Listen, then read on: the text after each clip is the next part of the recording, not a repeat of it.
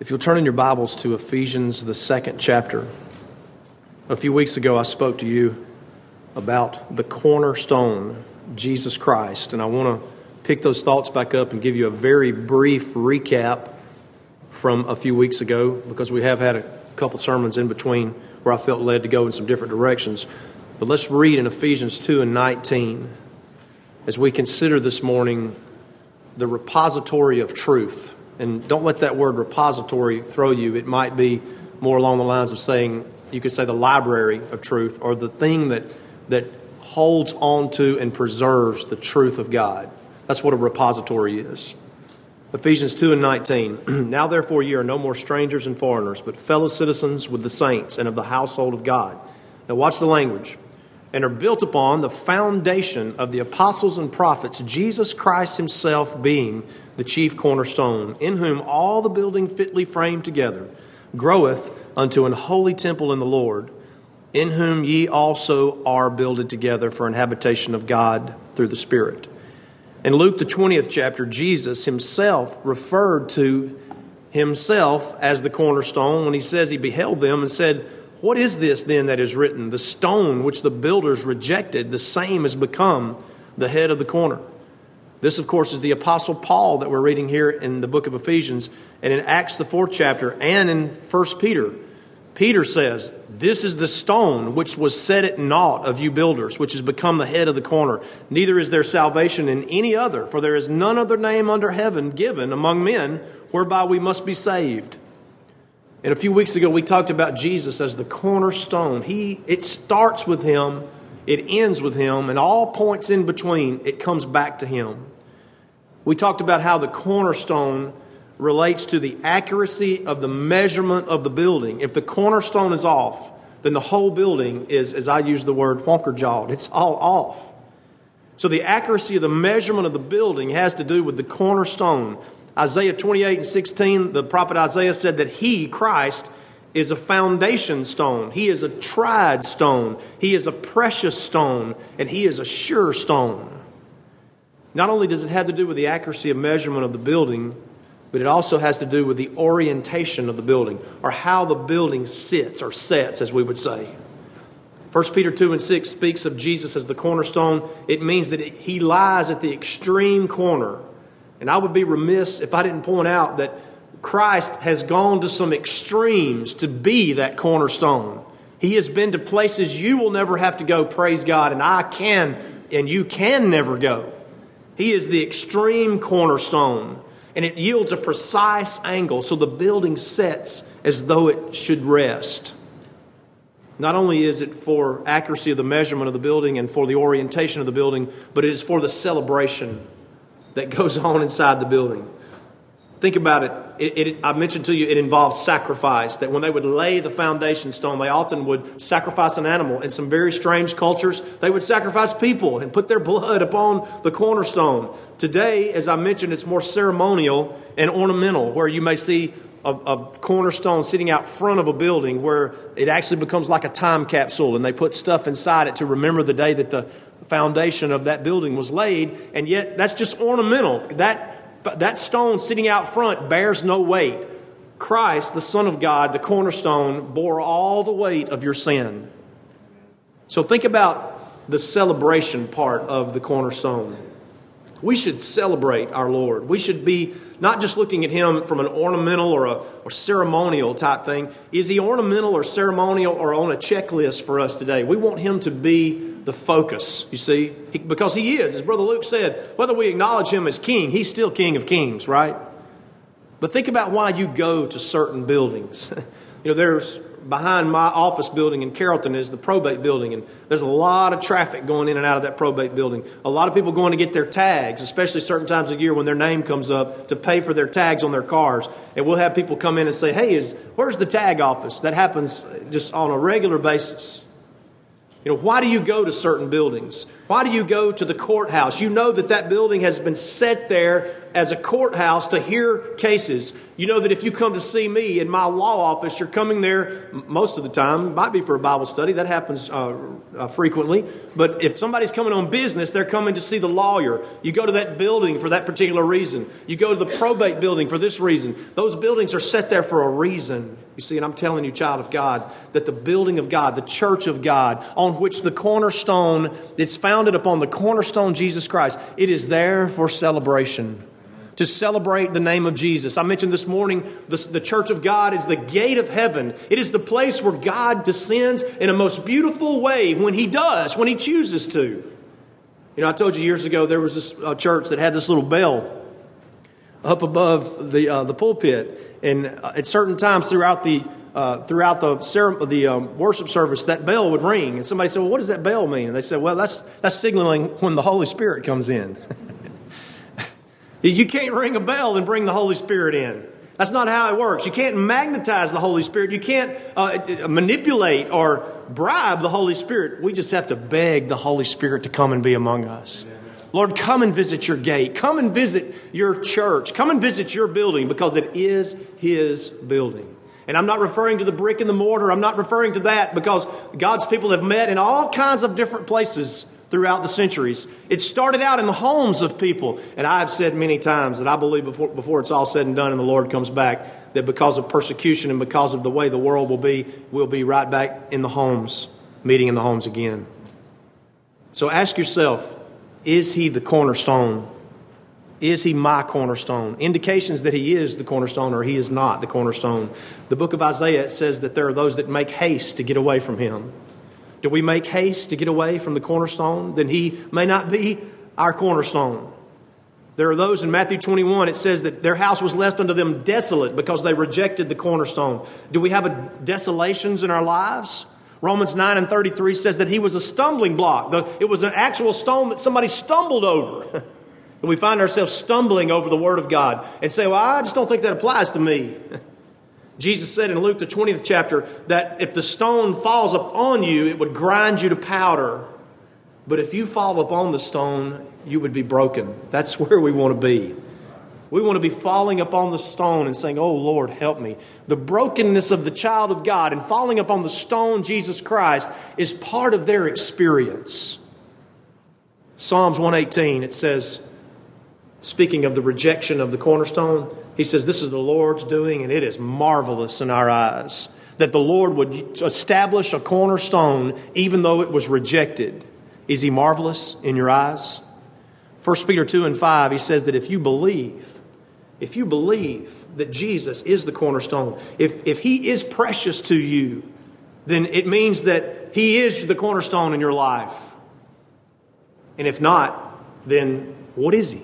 What is His value to us? I mentioned a couple weeks ago, there is no scenario in our day and time, there never has been, but there's no scenario in which we would deny Christ. There's no scenario. That time, if it ever was, it's past. It doesn't matter if it's an extreme situation or just a casual conversation. There is no scenario to deny the Son of God. You see, important documents are placed in the repository. Christ Himself, He speaks of Him as the living Word, capital W. Don't ever forget the distinction between the written Word, the Gospel, and the living Word, Jesus. The walking, breathing Son of God, living Word. That's one of His names. He is a walking, breathing document for us, if you will.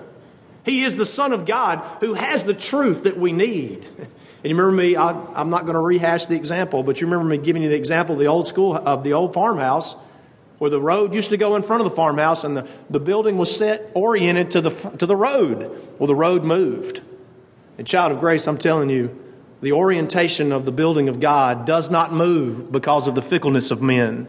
It's the same. If they move the road from in front of the old farmhouse to the back side of the old farmhouse, the front is still the same. The orientation of the old church of God is the same. It just may not look like it, but it's still the same. The road may move, but the orientation of the building, the Word of God, the truths of God, they do not move.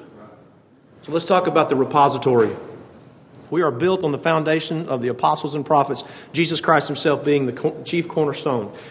Matthew 16, Jesus said, whom do men say that I am? And they said, well, some of them say that you're John. Some of them say you're Elijah. Some say you're Jeremiah. Some say you're one of the prophets. There was a lot of some say going on, wasn't it? But he asked Peter, and he said, who do you say that I am? And Peter said, thou art the Christ, the Son of the living God. That is the foundation stone, Christ, the Son of the living God. And you say, well, yeah, I get that. Well, if you say, well, yeah, I get that, then it's not amazing to you that the Son of God would come down and tabernacle with men and interact with sinful men and speak to them and even ask, whom do men say that I am? He should rock our foundations. You know, he made some audacious claims. Now, I want to talk about that. What we are to preserve as the church of God. You see, Jesus said over and over, he said, I've come to do my Father's will. So I want you to think about these things as we consider what we are to stand for, the truth that we are to stand for. Now, let me just cover this with you. The first public appearance of Jesus Christ was at his baptism. He'd been around, for 30 years. And we see little snippets of, when he was born, and then we see with 12 years old and so forth. But all those quiet years, his first public appearance was to go and be baptized. That's a good indication right there, a good model for us to follow, is it not? If we want to follow the Lord, then be baptized. He didn't get baptized to become the Son of God. He was baptized to identify himself as the Son of God. You don't get baptized to become a son or a daughter of God. You get baptized to identify yourself as a son or a daughter of God. So the first appearance that he made was to be baptized. The first miracle that he performed was at a wedding where he turned the water into wine. The first message that I find recorded by Jesus was a private message. And it was to a man named Nicodemus, who was supposed to know everything there was to know about theology. And he knew absolutely nothing. He was astonished. He was overwhelmed by the message that Jesus gave. He said, can a man enter into his mother's womb again and be born again in that way? And it was just like, it just went over his head. He didn't get it. And he went away confused because he was caught up in a system of teaching that was maybe not intentionally, but for whatever reason, it was not clinging to the repository of truth. Jesus made some audacious statements to Nicodemus, and Nicodemus went away scratching his head. Don't worry about Nicodemus, though. Nicodemus is in heaven. Nicodemus was a child of God at that time, or he never would have come and asked the questions that he asked. See? Don't worry about Nicodemus' destination. Now, Nicodemus' response was, how can these things be? The first account that we read of Jesus converting someone to the truth, I'm not talking about being born again, but the first account that I read of Jesus changing someone's mind is in John the 4th chapter, the woman at the well, a Gentile woman, a Samaritan woman who would have been considered just nothing but trash to the Jewish people. They hated each other. You talk about division. You talk about racial division. The Jews hated the Samaritans, and the Samaritans in turn hated the Jews. And the first woman, the first person that Jesus changed their mind, she was already a born-again child of God, but he changed her mind, was that woman at the well. Okay? And you come on down to his first public message, and that was in Luke the 4th chapter. And I hope you see a pattern that develops here. In Luke the 4th chapter, Jesus stands up in the synagogue and he preaches on the Sabbath day. They called upon him and he speaks about the scripture being fulfilled on that particular day. And then he looks at them and he says, you will declare unto me, physician, heal thyself. And he said, you'll tell, it's no question that a prophet is not without honor except in his own country. So Jesus then begins to preach to them on the subject of election. He speaks about the woman who was a widow in Samaria, and the prophet was sent to her and not to any of the Jewish women. Because in the sovereign choice and mind of God, God can do as he pleases and none can stay his hand and nobody can question him. You say, just because, like my daddy said, do what I say and don't question me? No, because your dad wasn't God. God is God and he's always right and his character never fails or changes. So when he chose the Samaritan woman there to spare her from famine, it was God's choice, and he was right in doing that. And Jesus preaches that message to those Jews. And by the way, that's a non-Jewish woman. And then he says in the days of Elisha, whenever the Syrian, Naaman the Syrian comes down, and he is healed from his leprosy, There were many lepers in Israel. Jesus makes that point. He says there was a lot of people dying of leprosy in Israel, but God in His sovereignty and His love and His mercy chose a foreign general who was an enemy to Israel and spared him from his leprosy. Now, this is the Son of God talking. You understand? And you would think they would show some respect for the Son of God. You know what they did? They gnashed with their teeth, and they took him and they carried him out to the brow of the hill, and they would have cast him down when he spoke of the electing sovereign power of his Father. But it wasn't Jesus' time. I've often, I don't think Hollywood could even capture that scene, but I wonder if Jesus just went like that and they all just sort of went into hypnotic state. But whatever he did, he's at the brow of the hill. They're about to cast him off for the message that he spoke to them. He just walks right through them because he's God. See? Doesn't sound like the public ministry of Jesus is starting out like we would want our public ministry to start out, does it? Everybody's rejecting him. They're walking away scratching their head and they're going, what is he talking about? Well, if you come on down to, I don't know for sure if the Beatitudes happened before John the 6th chapter or not, but either way, if Matthew the 5th chapter occurred before Jesus speaks the bread of life sermon in John 6, whichever way, Matthew the 5th chapter is Jesus giving the constitution of His kingdom. I preached that to y'all several years ago. That's the constitution of Jesus' kingdom, where He lays down the blesseds and He lays down the preamble and He tells how His kingdom's going to operate. If Matthew the 5th chapter is the constitution of His kingdom and the activity that goes on in His kingdom, then John the 6th chapter is basically the articles of faith of His kingdom. Basically stating, this is the way that it is in my kingdom. This is what to believe in my kingdom.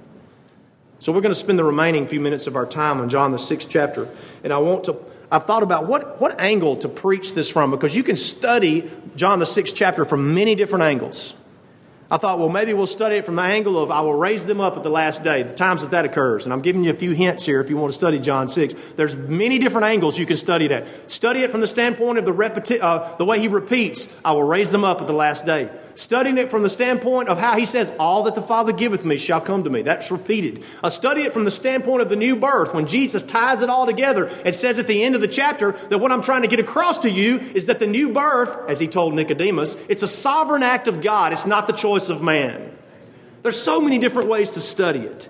But I want to study it and look at it for a few minutes here from the standpoint of this. Look at the reactions that the people gave Him to His truth. Notice I didn't say it's my truth, it's His truth.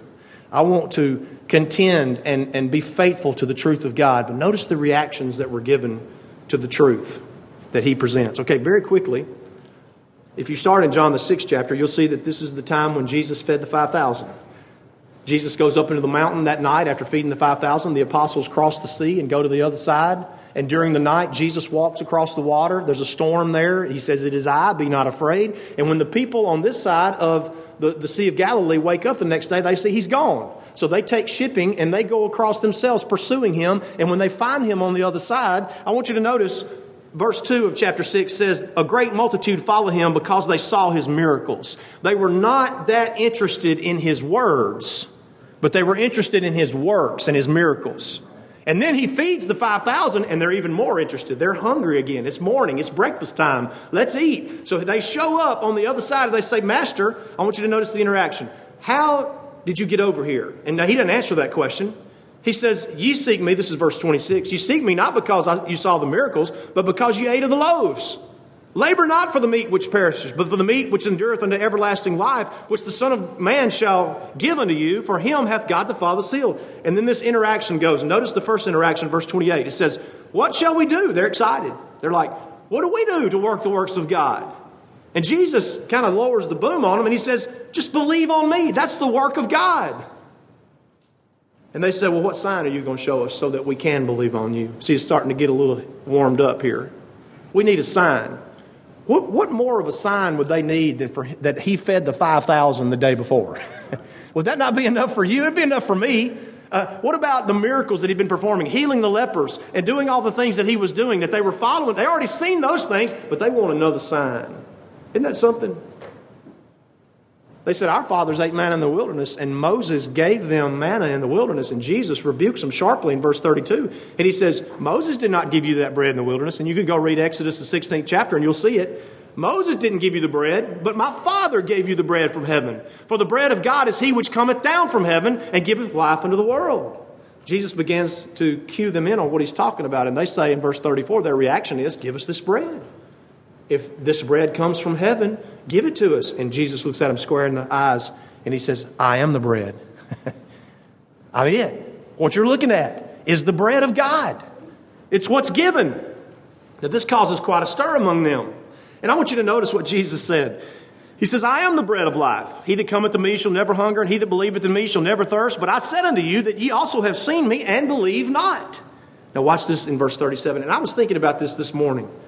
What an all-encompassing statement.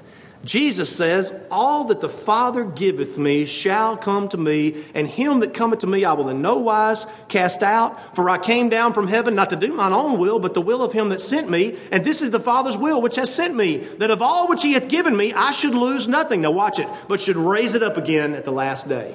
What an all-encompassing, audacious, amazing statement. You see, Jesus is reaching back before the foundation of the world, because that's when the Father gave the children of God in the covenant of grace. And I'll raise those up again at the last day. I mean, who in the world would ever even think to make a statement like that? Before the foundation of the world, God gave me this number, this host of children, and they will be with me. And I'll raise them up again at the last day. That is audacious, is it not? He says the purpose of me being here is that all that God has given me shall come to me. There's no possibility that won't happen. You see, now look at verse 41. The Jews murmured. They didn't murmur over the fact that he said, all the Father giveth me shall come to me. They murmured over the fact that he said, I am the bread of life. Is not this Joseph's son? You see, they're getting worked up. And like Brother Luke said, all he's doing is telling them the truth. And they're just getting worked up and worked up and worked up. And Jesus says, murmur not now. Calm down. Murmur not. Because no man can come to me except the Father which has sent me draw him. You see, Jesus is drawing this thing up called salvation. He's drawing it up with such a tight string that there's no way to get anything else out of it other than to say, well, this must have everything to do with what Jesus does and what the Lord does. And that's it. He's tying it up so tightly that there's no way, there's no breath of a way that you can come out from under that. Jesus says, all that God has given me, all that were gifted to me before the world was formed, they shall come to me. And you can't come to me. Because, some of them were thinking, well, let's just come to Jesus then. Let's just get on our horses and let's just move forward and come to him. And Jesus said, you can't. He's just tying the string a little bit tighter. He said, you can't. Except, thank God for exceptions, right? Except the Father which has sent me draw him, and I will raise him up at the last day. And I'll go ahead and let the cat out of the bag in terms of what we're speaking of here, because Jesus makes it absolutely crystal clear that when he says, no man can come to me except the Father which has sent me draw him, according to verse 65, he makes it clear that he's speaking of being born again. Because he says, therefore said I unto you that no man can come to me except it were given unto him of my Father. And verse 63 says it's the Spirit that quickeneth. The whole focus of what Jesus is saying is you don't do anything to gain your salvation, but it's all on me. And if eating of me, eating of my flesh and drinking of my blood is a metaphorical way that Jesus says, if you believe on me, then you're feasting on me. See, are we feasting on Jesus this morning? He said that every single one that is given to me in the covenant of redemption, before the foundation of the world, every single child of God will come to me. Listen, child of grace. The repository of truth is God's church. We are charged by God himself and by those that came before us to maintain the truth. And sadly, what you see here, even the Son of God, when he maintained the truth of God to them, notice what they say in verse 60. Many, therefore, of his disciples, when they had heard this, they said, "This is an hard saying. Who can hear it?" Oh, I hope and pray that everyone under the sound of my voice does not say that. Don't say that it's a hard saying. Say it's the only hope that you have. That Christ has touched you with His grace. The Spirit of God has touched you, the Spirit of Christ. That God has known you in a loving way before the world was even formed. And Jesus came to fulfill that purpose, that He would pay for your sins so you can be in heaven one day. They scratched their heads and they said, "That's a hard saying." And Jesus knew in Himself that His disciples murmured at it. By the way, if that's something that causes you to murmur in your heart of hearts, Jesus knows it. Isn't He a good God? Aren't you glad that whether we murmur or not is not dependent upon whether we go to heaven or not? He knew that they murmured, and He said, "Doth this offend you? What and if ye shall see the Son of Man ascend up where He was before?" Which they're going to see that, by the way. "It is the Spirit that quickeneth. The flesh profiteth nothing. The words that I speak unto you, they are spirit and they are life. But there are some of you that believe not." He says right there, He says, there's some of you that can't feast on my flesh and rejoice in my blood. Because you've got things in the way. Somebody's taught you something that you've got to do this and you've got to say this. What must we do to work the works of God? Jesus said believe. And believe is just a derivation of the fruit of the Spirit. You can't believe unless you're born again. You know, a baby doesn't cry when he comes into the world unless he's alive. If you believe, it's because you're born again. If you're born again, it's because the Spirit has quickened you and God has drawn you to Him. You see? Jesus said, knew from the beginning who they were that believed not and who should betray Him. And He said, "Therefore said I unto you that no man can come unto me except it were given unto him of my Father." You can't believe unless God has born you again. You can't come to the Lord unless the Lord comes to you in His sovereign grace. Don't let this be us in verse 66. From that time, many of His disciples went back and walked no more with Him. Now, from a natural standpoint, we have to say Jesus' ministry is not getting off to a very good start. Right? You know, He's talked to Nicodemus, and who's supposed to be the premier theologian of the day, and he goes away scratching his head. That guy doesn't know what he's talking about. You know, He talks to these multitudes, and they walk away from Him. Can you imagine how that made Jesus feel? At the time, He was God. He was all God, but He also was all man. You ever had somebody walk away from you, just maybe snub you and just walk away or ignore you? It's exactly what they did to Jesus on a much greater scale. And Jesus looks at the 12. And I look at this beautiful congregation here today. And I say, will you also go away?